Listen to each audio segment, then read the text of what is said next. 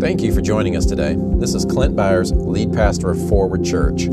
I pray this message blesses and encourages you. I hope it inspires transformative grace in your heart and establishes you even deeper in your new covenant identity in Christ. Now take a deep breath, become aware of God's Spirit within you, and enjoy the message. One of my favorite messages is this message. I usually try to preach it around the beginning of the year in kind of my purpose series. It gets repackaged a little differently each year, but it's a big question. What's in your hands? The story of Moses, right? He's adopted by the Egyptian family. He's raised in the Pharaoh's family. He feels like he's called once he finds out who he really is, and he jumps out and tries to fulfill his calling on his own and kills people. Runs and hides, and 40 years later, then steps back into what he's actually called to do for the next 40 years, right? And in that time, he is out looking for a lamb, steps before the burning bush. The whole conversation happens there. And when Moses gets down to the point where he's like, okay, I think I'm ready to move forward. I've asked all my questions. I'm still a little bit hesitant, but how are we going to do this, Lord? And he says, so God asks him, what's in your hands? And it's so powerful, and there's so much meat in that, because he doesn't say, go do all of this stuff. He just says, let's start where you're at. And I can just see it. Like, I try to visualize these moments, right? And I can just see, Moses is standing there, and can you imagine? Can you imagine? The manifest presence of God, before that was even a thing, is there, and it's speaking to you. And he's like, what's in your hands? And I can see Moses going, well, I got this stick here, But, and it's like so nominal, so potentially meaningless, and it almost sarcastic. I doubt he was being sarcastic, but it's like, well, I got a stick, But think about that. What if he had a toothpick in his hand? What if he had a rock in his hand? You know what I mean? Think about that. What if he had something else in his hand? Now, the staff means something, I get that, but in that moment, a dead piece of wood is what he responds to. Well, I've got this staff. God says, here we go. You're slightly open. You're responding to me in an affirmative manner. Let's use that. Let's go, right? And he starts to move forward. Now, I've had a lot of people come to me and start things because of that type of message and that mindset, and launch out and move forward. And praise God for that. That's the goal. But I also don't want you to forget about God just because you got something in your hands that God is using. Like, you're not just limited to that thing that's in your hands. Amen? He's bigger than the stick in your hand. He'll use it. He wants you to open up your heart based on where you are in that moment. He'll use what's there, but he's so much bigger than that. So you're not limited to what's in your hands. Start with what's in your hands. Move forward, take steps, but you're not just limited to that. In other words, it's not just up to you. You're co-laboring with God. He will go to work for you, and he's pretty smart, and he's pretty powerful. Amen? So this is very simple, very clear, very simple, but this is what I heard. Work hard, be diligent, but don't forget about God. Right? Like, if you find, everybody's watching Josh and Melissa over here. They're starting an auto detail business because that's what's in his hands. Praise God, it seems to be thriving. A little plug, Loudermilk, whatever, car wash. No, executive detail, that's what it is. But it's like, I've watched them navigate, bumps, and it's like, well, let's just keep going. Well, this is in our hands now. Let's go here, right? It's like, work hard. If you've got a job and your pay is cut at 50% right now, just continue to move, work hard at what you can, be diligent, but don't forget about God. Like, really, like, for real. When you're making your decisions about how you're going to feel about the future, because that's what we do. We make decisions about the future, but then we also make decisions about how we feel about the future. Some of us are like, Well, I guess I'm just going to have to find a new job. I'm 60-something years old and going to start all over again. Well, you get to decide how that's going to affect you. Don't forget about God in a moment like that, because he can do something that far passes your expectations and what you think is possible. Amen? So this is what I want us to meditate on, and I'll go ahead, I'll give you this homework. And the whole psalm, if you want to flip to Psalm 103, is amazing, but I want to focus on the first 5 passages. And let's just read this. It's incredible. This is who God is. And it's right in line with what you're talking about, you know. Bless the Lord, O my soul, and all that is within me, bless his holy name. That's a choice. That is a choice. You bless the Lord with everything that's in you. Amen? Bless the Lord, O my soul, and forget none of his benefits. This is him talking to himself. You, self, don't forget about his benefits. That's what's happening here. Grab a hold of yourself. Snatch yourself by the back of the neck and say, hey, what is going on with you? Don't forget about God's benefits. Am I the only one that does that? Like, I don't necessarily actually snatch my neck, but, it's like, snap out of it, man. Come on. I do this thing where I kind of will step, in my mind, kind of go through this process, almost like a meditation process. If I'm facing something that feels a little too heavy, I'll kind of imagine myself stepping outside of myself. Yep. And I look at myself and I think, what would I say to that guy? Right. Mm-hmm. And then I get God's word on it and receive it. And it kind of helps you minimize even whatever it is that you're in the middle of, right? I'm not talking about astral projection or any of that kind of nonsense. I'm just a little meditative exercise to kind of detach yourself from the emotion of the situation, recapture God's perspective, and bring it back to yourself, right? So forget not his benefits. Now these are the benefits. Who pardons all your iniquities, who heals half of your diseases. Oh, excuse me. All. Now, we all face loss. Very tragic, difficult, life-altering loss, and you almost never get over it. And that's the reality of this broken situation. I get that. But this is who God is, and this is what he says about himself. So we can either believe about him, what we've gone through, or who he says that he is. Now, when you don't experience what he says is possible, don't judge him. Don't judge yourself. Right. We're in a broken world. It's hard. I feel like I'm still grieving. A few people. And it's hard. But God is who he is, and his desire is to heal all disease. That shows me that we have a part to play to believe, right? So this testimony, this word, it really is. And so then we get offended at the word. I'm telling you, I've offended a lot of people by telling them God always wants to heal all disease. Well, are you telling me that I didn't have enough faith?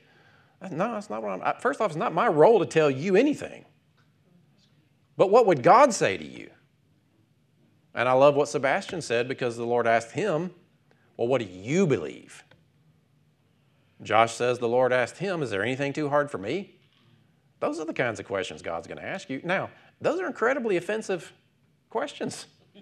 They just are. You can become offended at the word. It's very difficult. I get it. But what are we going to do? Are we just going to water down who we think God really is? That's the hard part. That's the hard work of faith, is not compromising who God says he is, in spite of what you've been through and are going through, and might still come to, based on, I don't think we've yet seen the most difficult part of the economic collapse. I don't know if I want to call it a collapse. I don't want to put that out there, but But there are some industries, I know people that their industries are directly related to professional sports, and it doesn't look like that's even going to happen for a while. So everybody's calibrating and adjusting. And here's what's cool. I know several people that their jobs have been, basically are gone. And because of where they are with the Lord, they've just shifted and are actually excited about what's next for them. You look at a lot of the world and it's like, oh my gosh, my pension is going away. My retirement might go away. I'm only getting this percentage of my income. And it's like, do you think God's limited to your pension? I understand how difficult that might be. I'm not trying to minimize your situation, but God's bigger than that. Like that's just, if that's not real to you, I'm sorry. It is to me. Forget none of his benefits, who pardons all your iniquities. Praise God for that. Who heals. Otherwise, we'd be worrying about how we're going to come up with money to buy those sacrificial animals to take down to the temple. Like, how would we come up with that money? Because some of y'all are increasing in your sinful behaviors right now.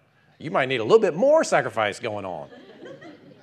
You done run yourself into the ground with all those sacrifices you've been having to run down to the temple. But, praise God, new covenant, it pardons all your iniquities. Does that mean sin is okay? No, of course not. We're not going to go back into that right now. Anyway, who heals all of your diseases, who redeems your life from the pit.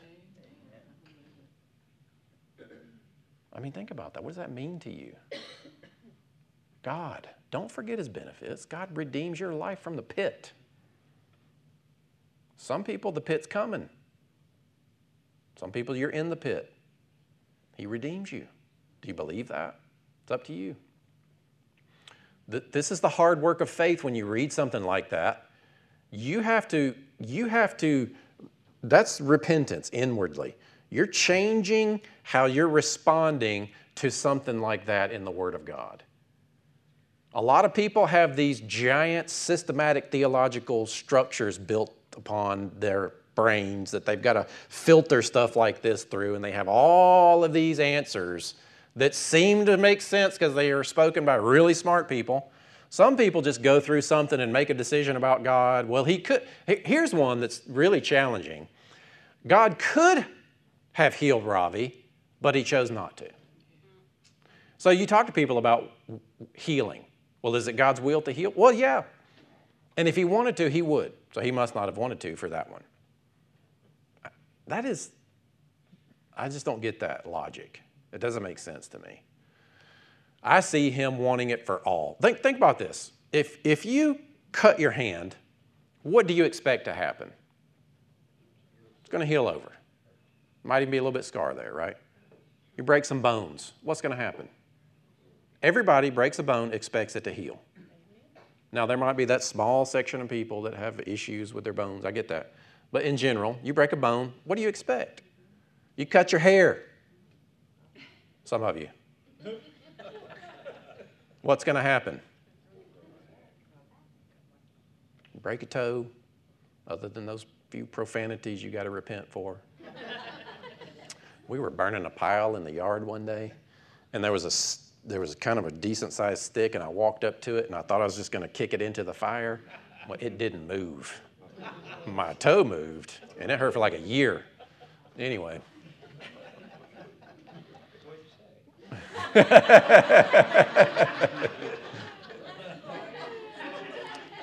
That's the anyway. But think about that. He redeems your life from the pit. See, think about the Word. I love the Word of God. I love how God communicates. He goes from very specific things, forgiving you and healing you, to this, now he's speaking to your heart. Now he's speaking emotional, poetic language to lift up your soul, to grab a hold of your thoughts and lift you up, right? A very specific healing, and then he goes into this kind of poetic metaphor of redeeming you from the pit. He crowns you with loving kindness and compassion. What does it look? Why is he saying that in the midst of this? Because I think God knows that so this is a person going through difficulty. Follow me here for a minute, okay? Here's a person going through difficulty. He's willing to get a hold of himself and shift his thinking back on the Lord. He remembers some specifics, and then in the midst of it, the character of God is revealed in that He also lays loving kindness on you. So the environment in which, when you are having difficulty, that you turn your heart back to the Lord responds with a loving kindness and with compassion. Do you see that? Like, He didn't have to do that. He didn't have to give you God's attitude towards you when you are seeking Him in difficulty, but He did, and it's compassion and loving kindness. God's not looking at you through the eyes of judgment. He already did that to Christ for you. Amen. You are free. Amen? He didn't have to do that. He didn't have to tell you God's emotions for you in the middle of you trying to seek Him, but He did. So what does that look like? Better yet, what does that feel like? Because a lot of people just read the Word and appreciate the poetry and the imagery, but what if God is actually crowning you with compassion, like His compassion?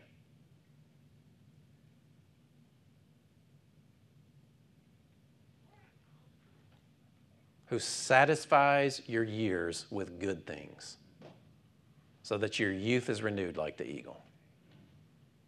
That's our God. Amen. That is who He is.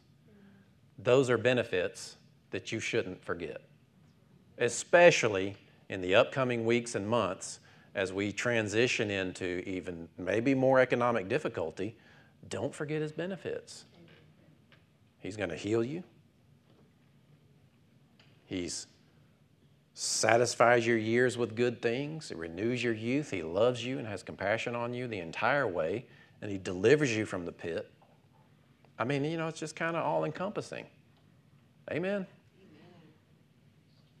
Take this particular passage, this section at least, and meditate on that this week, specifically in relation to whatever it is that you're about to go through. Those of you that are watching online, listening, whatever, you're in different parts of the world even, think about what's ahead of you and then step above it with this mindset and then look back down on what it is that you're going through. This is transcendent. This will lift your heart and your mind up out of the mess that you're in the midst of. And it gives you a hope that can compel you through the difficulty and the challenge. And that's what we have to do. We have to be able to get a hold of ourselves like He did. Bless the Lord. Quit complaining. And you're looking in the mirror, right? What are you thinking? Stop it. Bless the Lord.